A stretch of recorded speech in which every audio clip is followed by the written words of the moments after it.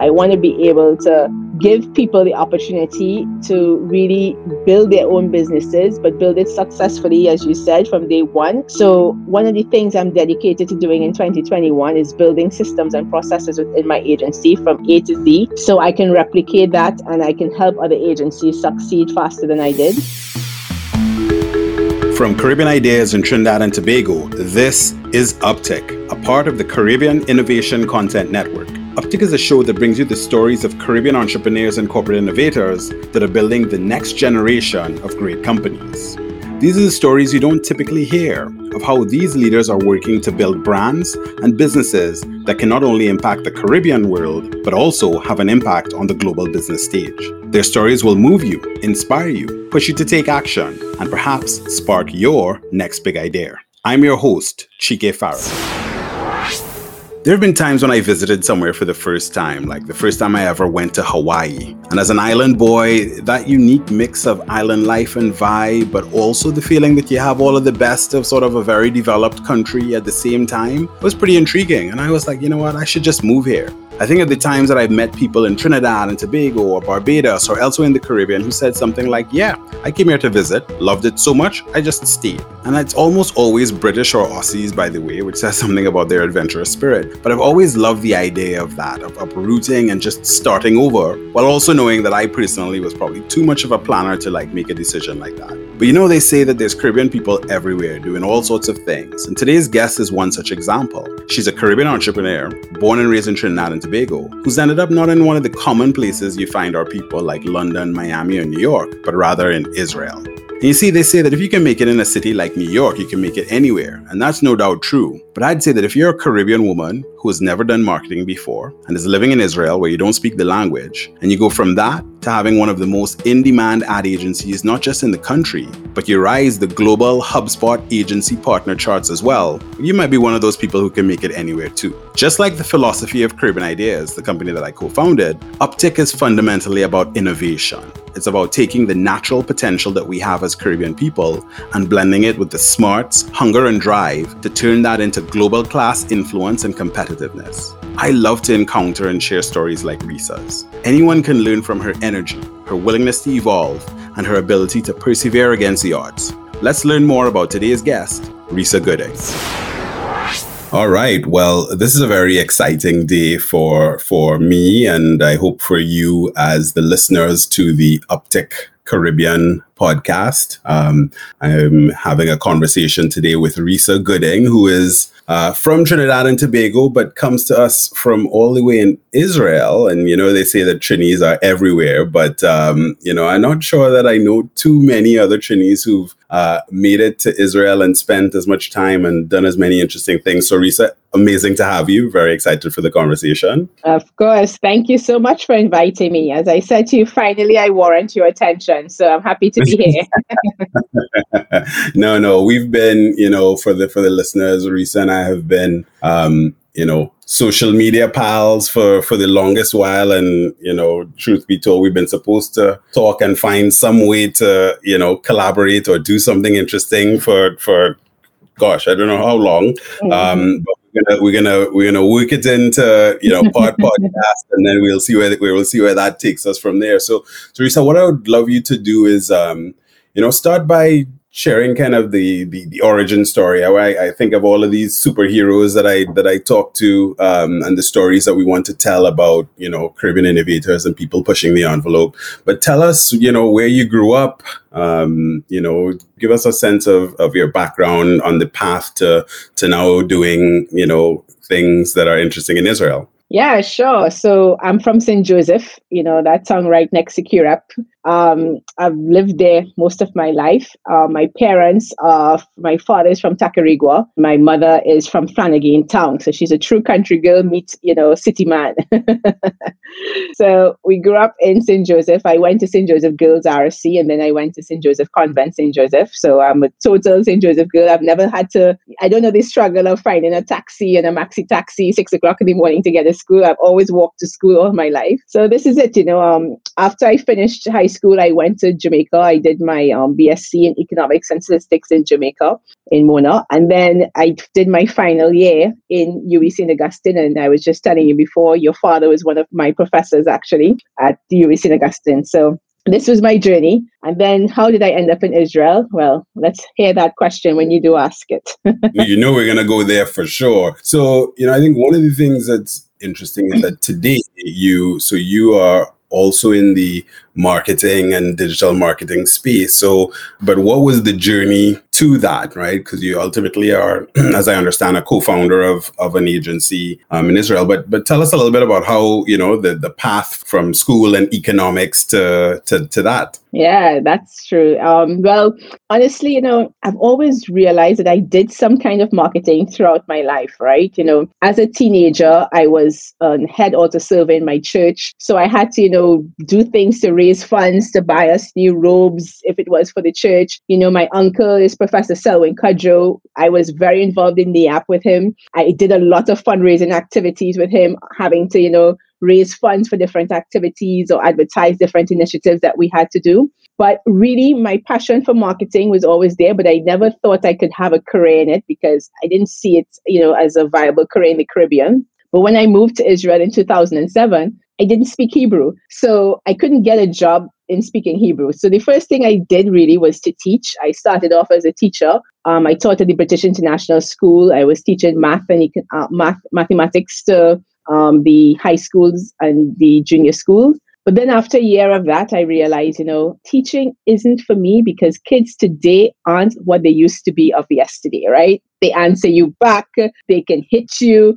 they can do all sorts of incorrect things and they're never wrong. So I decided to leave that profession and, I was just looking for a job and I saw the opportunity to be an account manager really for an advertising firm in Israel. Now, why did I get that job is simply because most Israeli companies are targeting the United States of America as their target audience, and they need native English speakers. So thankfully, I have native English. So this was my way in. And I started working there. So I worked there for 8 years. And this is how my passion and knowledge for marketing actually developed. Yeah, I think that was actually one of the cool things. So I was like, wow, yeah, I never thought about it like that. I mean, because I, operate in and have operated for a long time in the technology industry and, software industry. Yeah, there's a very healthy respect for, Israeli technology companies, even now. Probably most listeners, you're on YouTube, you're going to see ads from Monday.com and other, software platforms and ads out of Israel and so on. And,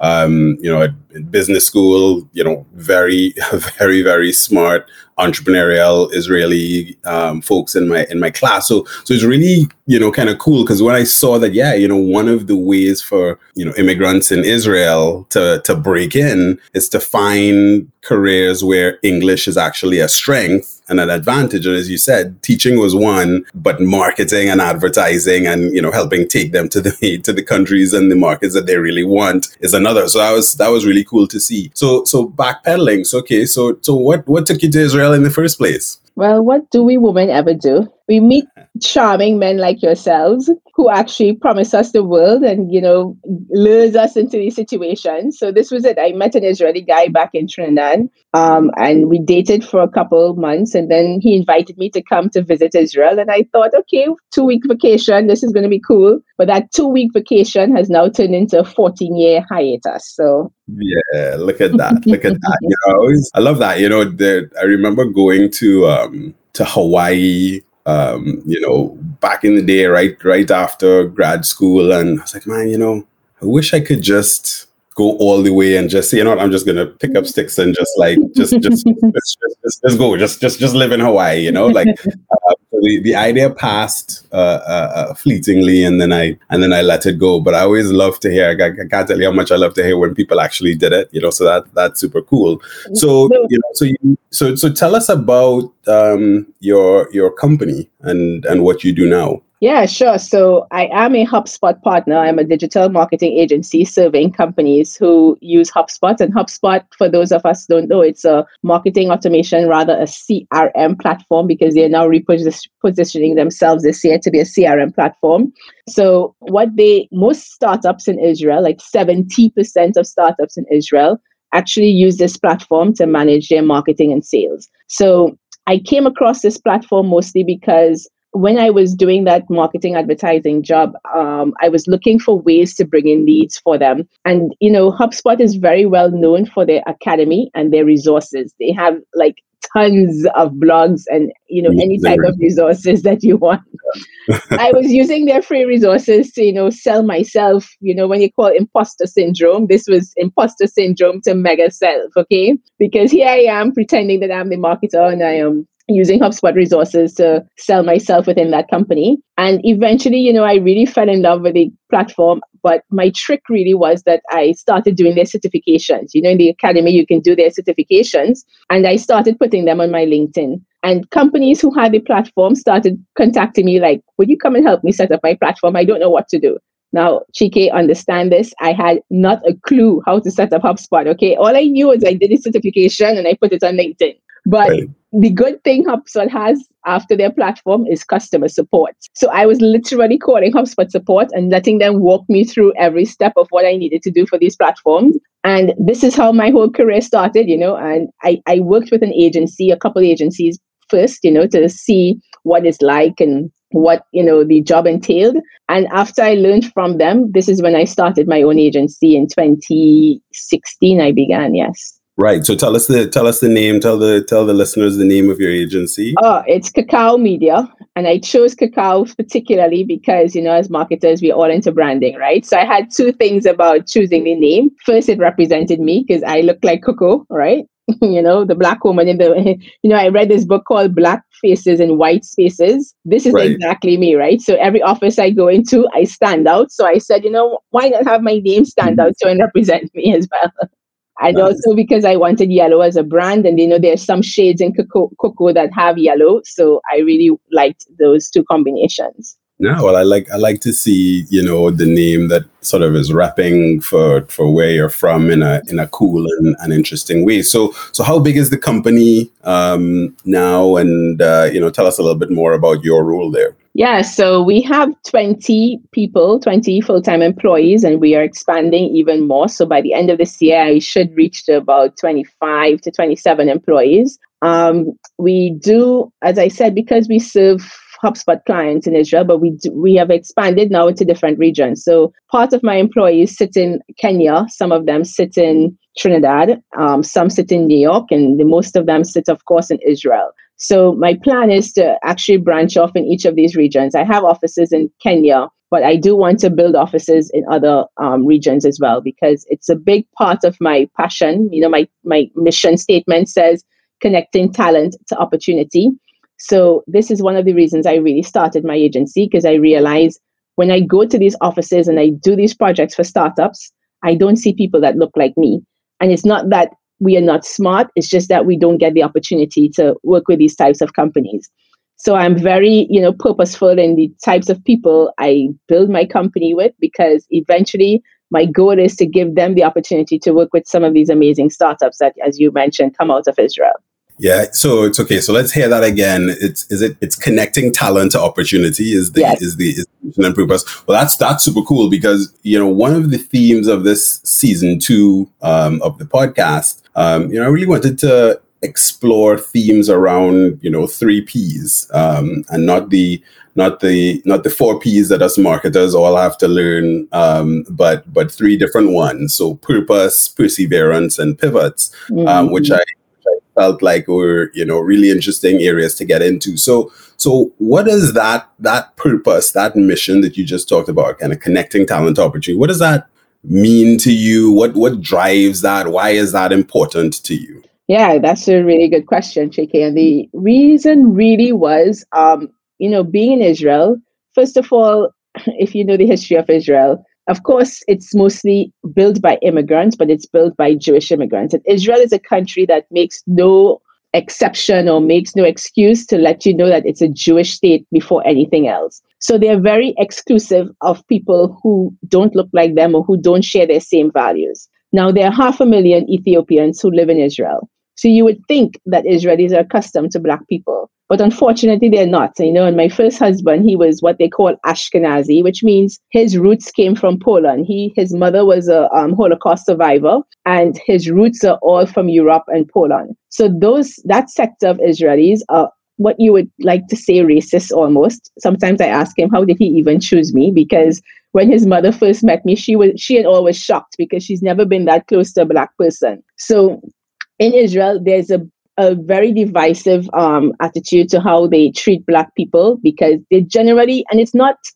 sometimes I try to akin it to American and how you guys go through some of the racism there. It's not that blatant, but it's a more of a unknowing, because they just have no relationship and they're so much trying to protect their own and protect this whole Jewish identity still, that they feel as if they include someone else, they would exclude others. So When I came to this country, of course, there are 3 Trinidadians who live in Israel, okay? So we are like the minority. And of course, when I walk the streets, people will see me and they think I'm Ethiopian. Even the Ethiopians think I'm Ethiopian. So they speak to me in Amharic and I'm like, I'm sorry, I don't understand you. And they're like, why are you denying your heritage? But I genuinely don't understand them. And Israelis had the same attitude. So as you know, as I said, I'm working with high-tech companies, I'm working with startups, and I would go to some of these offices and people would say to me, oh, are you here to clean the offices? Or, I'll be walking in my neighborhood and they will say things like, are you a Metapalet? Meaning that, am I taking care of elderly people, or could I come and clean their houses? And at first I used to take that like really bad. I used to be like, why is it that you think I am your cleaner? What about me makes you think I'm your cleaner?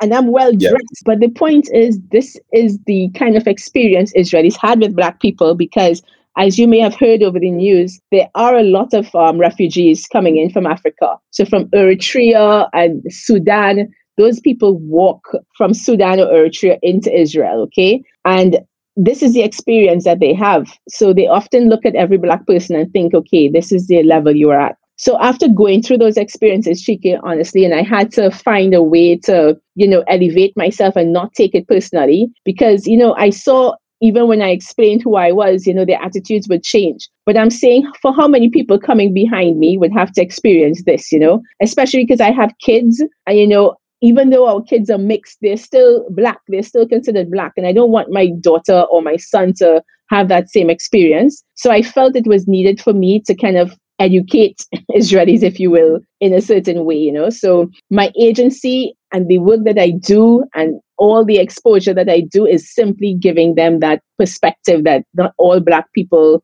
are at the bottom of their, food chain. We could actually be on the same level as you. So this is how that whole thing started. But I must add here too that, a couple years ago, there were a group of young ladies from Kenya who were studying in Israel, and I had the pleasure of meeting them. And they were doing their masters in agriculture and something else like this. And they were from Kenya, and they were very, very brilliant ladies. And then they went back to Kenya and they could not find jobs and stuff, but they were starting to do things online that I was noticing. They were hosting a YouTube video and stuff. And I said to them, you know what, come and work with me. Come and let me teach you more about marketing. And that's how that whole kind of vision and purpose kind of evolved, because they sort of, propelled me in that direction. Yeah, well, that's interesting, because I saw that you had, either presence or employees in Nairobi, and I was like, wow, I wonder. I was really curious to hear how that came about. So it's actually really cool that it clearly was a very organic thing, which is really interesting. Yeah. At Caribbean Ideas, we struggled for years with, looking at other companies jump out and say, yeah, okay, they'll go, put people in Jamaica. And, we were sort of taking this much more cautious, okay, we're going to win in this area and then kind of slowly go. And yeah, so it's kind of cool to just kind of go after it. What have you found in expanding, internationally in some respects, both in terms of having, team members and employees in different places? And are you actually kind of trying to generate new business in Kenya already as well? Yes, exactly. So this was the exact purpose of opening the office in Kenya, because again, part of my business is always trying to give back and trying to help, and it was Kenya or the Caribbean. But for me, Trinidad was still harder to break into. So Kenya was easier, believe it or not. And why was Kenya easier was simply because, Africa is another targeted region in terms of development. There are often talks about startups and different companies, trying to reach the world. And I thought it would be a little bit easier to convince them to get into the new digital world of, marketing and things like this, because pre-COVID, before, COVID-19 appeared, people were not very receptive about just going digital. They did have their, views about it. They didn't have their hesitancies. So they weren't just jumping into that ship. But I did meet a couple Kenyan companies, and also because I had a relationship with some of the ambassadors here from Africa, here in Israel, I saw what the governments were trying to do to bring those countries to different levels, So this also kind of propelled my decision because I saw the support that the governments were willing to give to startups and to companies that were willing to expose and to expand internationally. So this was my reason. I've had a couple interested companies out of Kenya already and some customers. And the sales process is a bit different, mind you. It's a bit longer than expected because there's so much bureaucracy. Us African people, we like to cross every T and dot every I's, where the Israelis are looking for the shortcut. So everything is a little faster with them. But in the end, it's happening. And, HubSpot is now planning to expand more significantly in Africa. So that has also helped me position myself, very neatly there so I can support that expansion as well. Well, look at that. So as a good marketer, you have said a very important word in the marketing landscape, which is positioning. So I will use that opportunity to go in a different direction. And, I see that you have a love of yellow. About some of the things that you've done to brand and position yourself, because it's interesting, as you said, you are, a Black woman in Israel, so you're already standing out. So you've had to, but you've also found other ways to build and kind of position your brand and so on. So I need to talk a little bit about some of those things and why you made some of those choices. Yeah, for sure. So yellow, first of all, was a color I thought no one could miss, right? I literally used to dress in yellow for every public presentation or every meeting I went to, because if they forgot that I was Black, they will not forget I came in yellow, right? So this was mostly it in the beginning, because as you said, even though I would stand out, I just think I needed another secondary layer that would help my brand propel forward. So this was really the reasons of choosing it. Also, as I spoke earlier about, the whole racism sort of stuff, I wanted to kind of deflect from that. So I didn't want to be the Black HubSpot person, I wanted to give them the opportunity to say something else about me. So they can call me the girl in yellow. Right now they call me the HubSpot girl in Israel. All these other, adjectives they can use to describe me was a little bit more welcoming. So it was another reason why I chose to have a color that was quite outstanding. Yeah, that's cool. I love that, because you as you said, you didn't want to necessarily be solely defined by by race or anything. It's kind of like when you when you have young kids and you say, okay, well, describe the person, and you realize that over time, as we become adults, sometimes we kind of just default to these sort of simple, oh yeah, well, it's the Black person, the Indian person, the this, that kind of thing.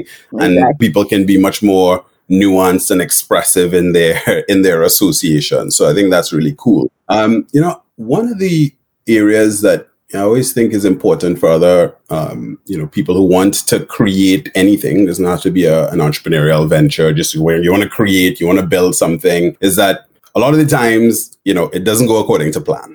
And that's where the perseverance is necessary. So you've sort of alluded to some of the challenges, certainly, around, race and others. But, from a business standpoint, we'll go there and I'm sure we'll touch on all. But from a business standpoint, what were things that you thought could go a certain way, that you had a plan for on your entrepreneurial journey, and there was a big hurdle that you didn't anticipate? So let's get a couple examples. Oh well, come on, JK. Let's look at where I am. Right, there's so many things I can start with, but I'll start with two main things. First of all, the language barrier.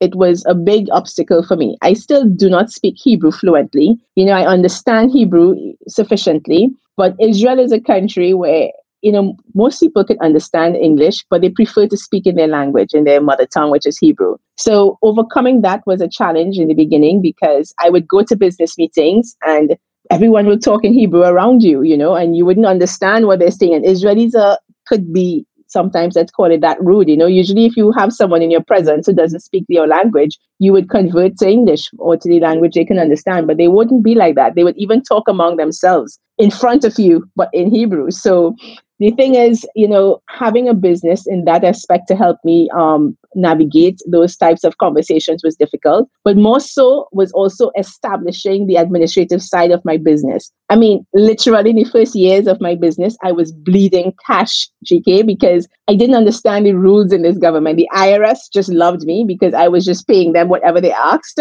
Any bills that I had to pay, I was just giving my credit card. I was just like, take. I was not checking anything because I just didn't understand the loopholes and I didn't understand all the documents they were giving me. So this was one hurdle I had to come over. And how did I overcome that hurdle? Was to hire a CEO. So this is why I'm not the CEO of my business. I actually hired someone else to take that role, and their role is to handle mostly the financial parts of my business as well as the human resources part, because as you know, for every good business person, you can't work in your business and on your business, right?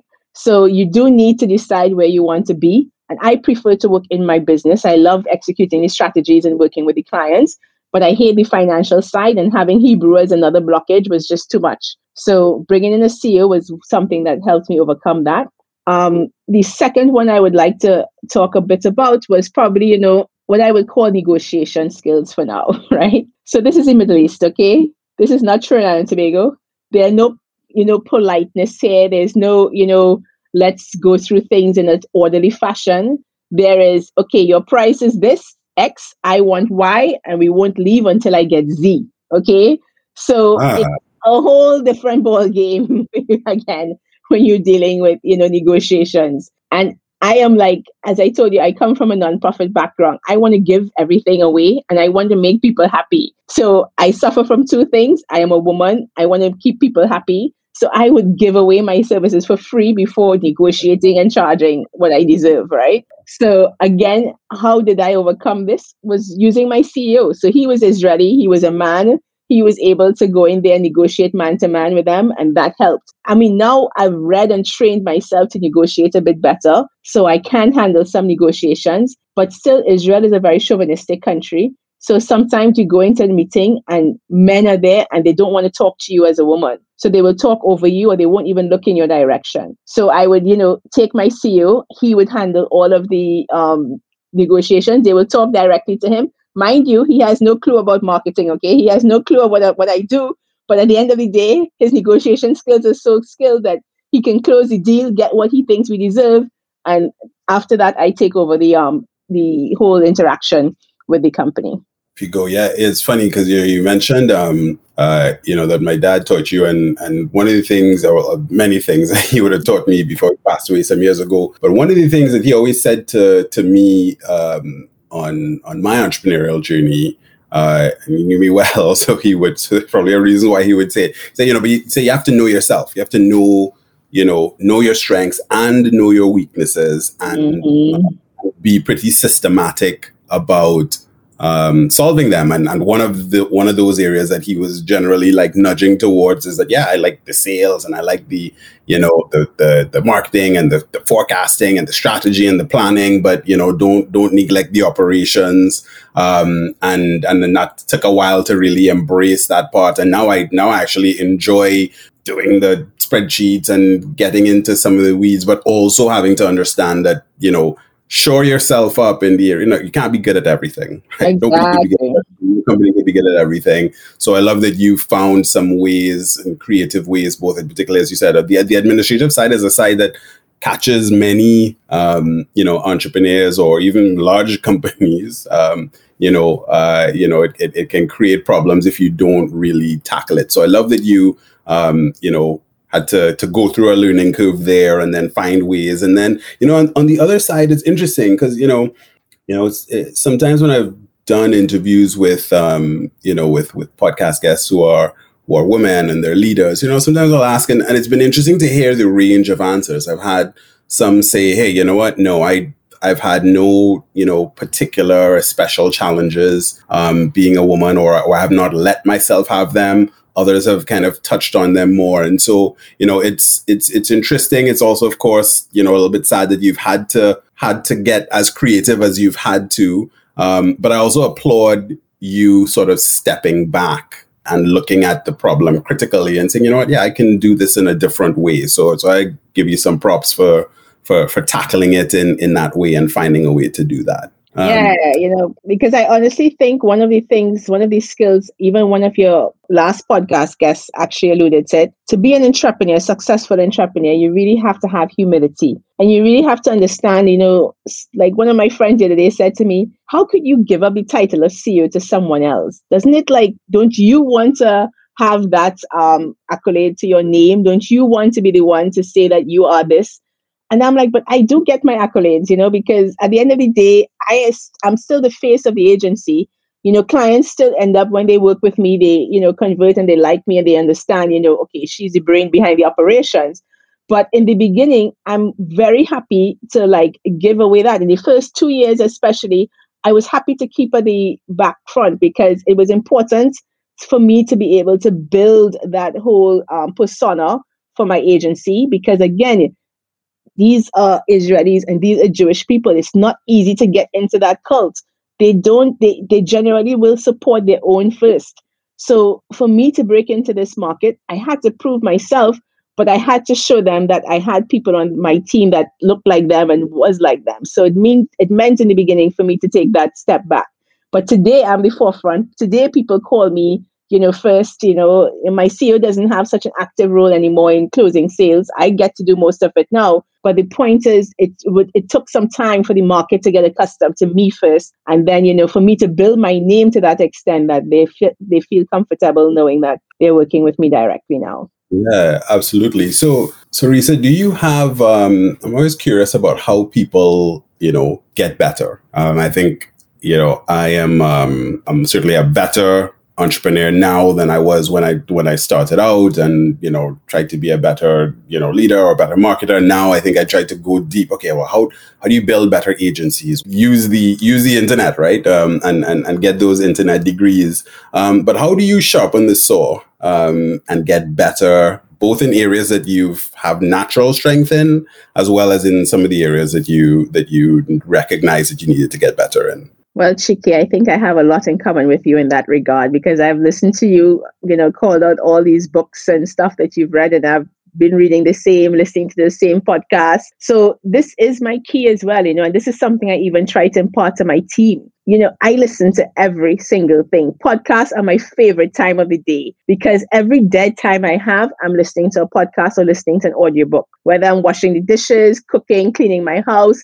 I don't listen to music anymore. I only listen to music when my daughter's in the car because she's like, Mommy, this podcast is boring. Can you turn it off? So then she wants the music. So I'm like, okay, fine, I can give you that. But generally, nothing makes me happier than when I'm stuck in traffic and I get to listen to my book or my podcast. So I do dive into a lot. I love listening and reading autobiographies of people, because when you read the stories of people's success, like I read, Shoe Dog with this guy from Nike. When I read, even Oprah's book, What Matters, I read, everything I could get my hand on about anyone. I pick it up and I devour it because it teaches you so much about their journey, what they had to overcome, things that they were able to do. And I can, again, you won't try to do everything like them because you're not them and their experience is unique. But you will always learn one or two things that you can say, oh, interesting, or, oh, I'm not the only one facing this sort of thing, because sometimes as entrepreneurs, it can be a lonely road because usually the people around you don't get what you're doing. My parents still ask me, how do you make money, Risa? What do you do?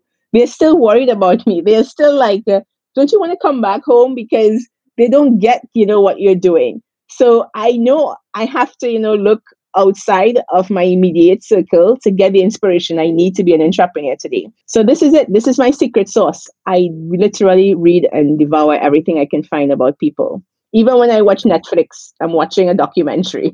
So That's powerful. That's powerful. I think it's an important thing. You know, you either try to absorb as much as you can. I think one of my guests recently talked about, yeah, you know, don't make mistakes that you don't necessarily need to make because somebody else has shared what they've done and that sort of thing.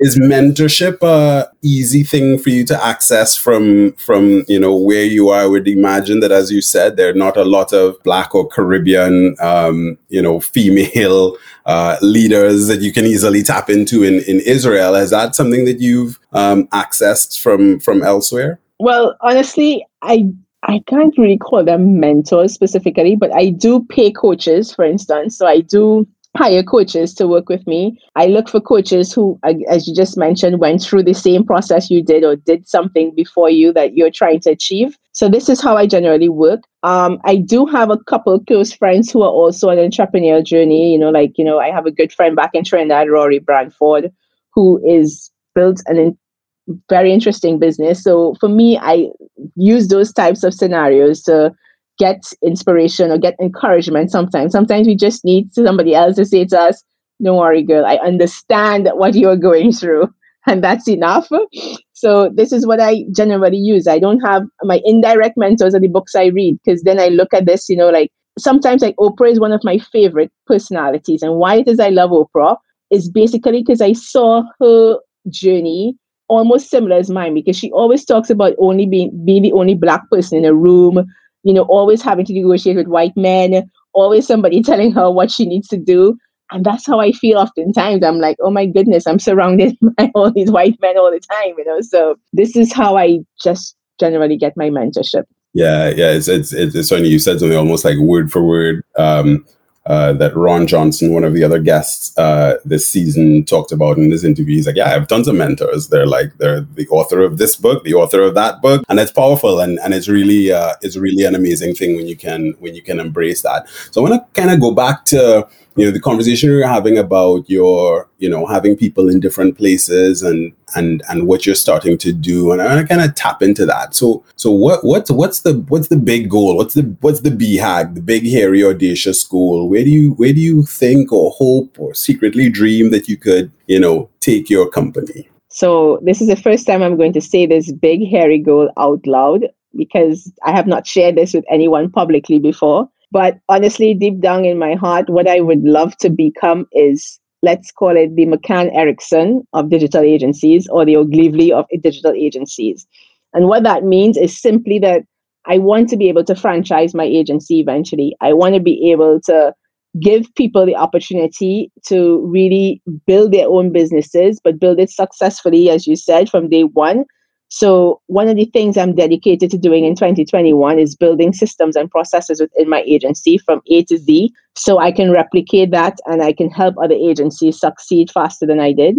And I'm also focusing on building those franchises in countries that don't expect, because I'm not aiming for the US of A and, the typical countries, but I want to build that in Africa. I want to build that in the Caribbean and Latin America, the countries that, because agency life, as you know, first of all, Chike, is that it's a very easy business to start, right? All you need is an internet and a laptop, literally, okay? But most people, that's why there's so many agencies that exist, because most people started it, but they didn't really understand what it took to make it successful. I'm a diamond partner in HubSpot today, and that happened over 3 years. And everybody around me is like, what? There's 31 other HubSpot partners in Israel. And in 3 years, I became number 2 in the market. So they're like, how did you do it, Risa? What did you do? And my point is exactly this. If I can bottle what my success was like and my processes and sell that to other agencies to help them replicate that, this is my goal, because it will give people the opportunity to create their own income, create their own wealth, and make those people successful in their own countries as well. Yeah. Talk a little bit about flying a flag for the Caribbean culture and place that you grew up in. Then, as you said, as a woman, then as a Black woman, there's a lot of pressure that one could feel from being someone in that position. Is that something that you sort of like deal with as either an energy boost or maybe as a little bit of a burden? How do you feel about that, potential responsibility, I guess, to create and drive or change and shift perception? Yeah. Well, interesting enough, most of it comes from the Israeli market. I honestly have a lot of Israelis who would look at me and approach me and be like, how did you become so successful in Israel? And I'm like, but you're Israeli. You speak Hebrew. You're Jewish. So this should be easy for you. You have all the three marks that I don't have, right? So, but I do tend to understand that, it's also about the person's personality and their drive to really be ambitious. When your back is against the wall, when you don't have anything to lose, then you will do everything, right? And this is how I felt when I started my agency. I had recently gotten divorced and I felt like I did not want to hear another no, because I used to go to a lot of job interviews. Even now, I'm sitting in an office having this interview with you, and companies would reject me and they would literally tell me, I can't hire you because you're Black, you're non-Jewish, and you're a woman. That's too much for my organization to take. And I was like, and they will say in the same breath, you can do the job. I know you can do that job, but because of those three things, we can't hire you. Now, those same companies, Chike, they hire me to come in and deliver their services as a consultant, paying me twice as much, right? So when I got divorced, I felt like I did not want to be at the disposal of another company. I didn't want somebody else to dictate how am I going to have my life. So it was very important for me to create that level of income that I needed to sustain my life here, because I could not just leave Israel after, because I have a daughter who must serve the army. So I have to stay here for the next 20 years minimum. So my point is I have to create a life. And even for her, I have to let her feel that, look, your mother did it. You're Israeli now, you're Jewish, you could do everything. So if I could have done it, you now have no excuse not to do it. So these are the things that were really my kind of my propellants to keep me growing, me being who I was.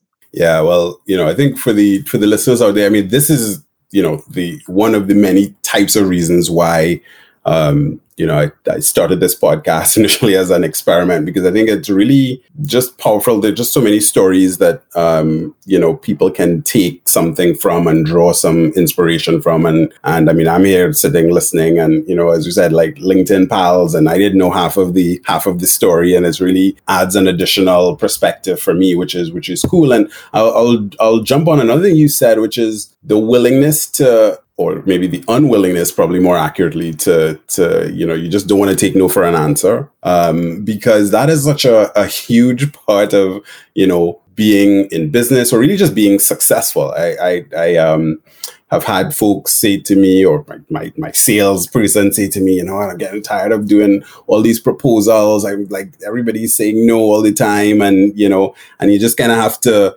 say, well, no, like, I'm going to prove them wrong. The best in the world, sometimes they manufacture slights and build chips on their shoulders just to, give themselves that extra motivation, which is really something you said that resonates with me pretty powerfully. So now, as you have that great goal, which I love, and I thank you for sharing it with me and with us, because I think it's great for people to hear that, you got to set yourself big goals and big ambitions. And you said you're focusing on systems and processes, and you've been, kind of working with people in different markets. So that's kind of 2021. As you think about the steps to work back from a big goal to now, what's your way of approaching that generally? Are you sort of like, yeah, gonna have that North Star and keep that front and center? Do you break it down for people into small goals? How do you get people sort of rallying around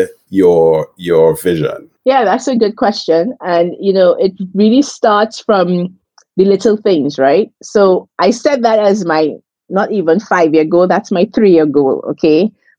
In 3 years, I expect to sell my first franchise of my agency. So that means, what do I need, as you said, to do that? I have to go back to the very beginning. And what is the most important thing to do that is that everybody, as you just mentioned, must understand clearly what is your mission and what is your vision. This must be rolling out of the tongues of people like easily, because this is what helps a brand grow. This is what helps a brand succeed, right? If everybody is united in that same fashion. So one of the things I started doing, for instance, just this month, I would start by making my team understand what our revenue goal was. So I said to them, our revenue goal this month is 250,000 US. That's it. I don't care what you do. I don't care what your task you have on your plate. If it's not contributing to that 250,000 US dollars, stop it. Put it on the side and find something that's contributing to that. And by the 20th of January, we hit that goal. And why did we hit that goal was simply because everybody was rallied around it. Every weekly meeting, this was what I focused on. Now, I am not doing that exercise just for the revenue fact, but I'm doing it to start conditioning their minds to understand what is the one focus they need to be on. Because we, especially as agency owners and agency workers, we can get distracted by the simplest and smallest of things. There's so much little things and details we deal with every day. So how do you get someone really with blinded view and blinded vision on what you need them to accomplish? Is to start with these little things. So these are my tests for my team as I go along. And especially as my team is all over the world, it's very difficult to have that cohesiveness if we are all sitting in one place or even one country, right? So I have different personalities, different cultures, different everything to accommodate. But if I can find these common things that they can look at and say, okay, this is what RISA wants us to focus on. This is what Cacao Media is about. And as we go along this year, these are the different milestones I will build. And this is what will help us to, achieve that. Love that. Love that. Well, as we wrap, I want to ask you, for a parting shot of advice to other people, as you said, kind of coming behind you. Think about those young women in Nairobi or elsewhere. What's something that you'd say, hey, look, you know what, if somebody else wanted to go on a journey, entrepreneurial or otherwise, what are a couple of the things that you would pass along that they should keep in mind? The most important thing, I think, is that if you really have a burning desire to become an entrepreneur, as we said earlier so many times, learn and read from others who have done it before. Okay, today in this world and this year that we're in 2021, nothing is new. There's somebody else who has gone before you. All you need to do is find that resource, find it even in a format that you prefer. You have so many choices today. So don't let that stop you from going after your dream. You could dream big, but also have a plan and look at those people who went before you and just execute. Love that. Well, I want to thank you again for your time and for sharing, all of these elements of your really actually very fascinating story. I got a lot. I learned a lot from it. So RISA Gooding of Cacao Media in Israel, representing the Caribbean flag and the Trinidad and Tobago flag in what is clearly a really excellent way. So RISA, thank you for the time. I really appreciate having you. Thank you, Chike. It was great having you as well. Well, that was RISA Gooding, founder of Cacao Media, a leading advertising agency operating out of Israel. And I hope you learned, like I did, from her drive, her passion, and her willingness to create and build something bigger than herself. Make sure you know the next time an episode of Uptick drops by subscribing on your favorite podcast platform. And remember, share Uptick with a friend. Now, on behalf of Caribbean Ideas, this is Chike Farrell signing off. And remember, keep on ticking up.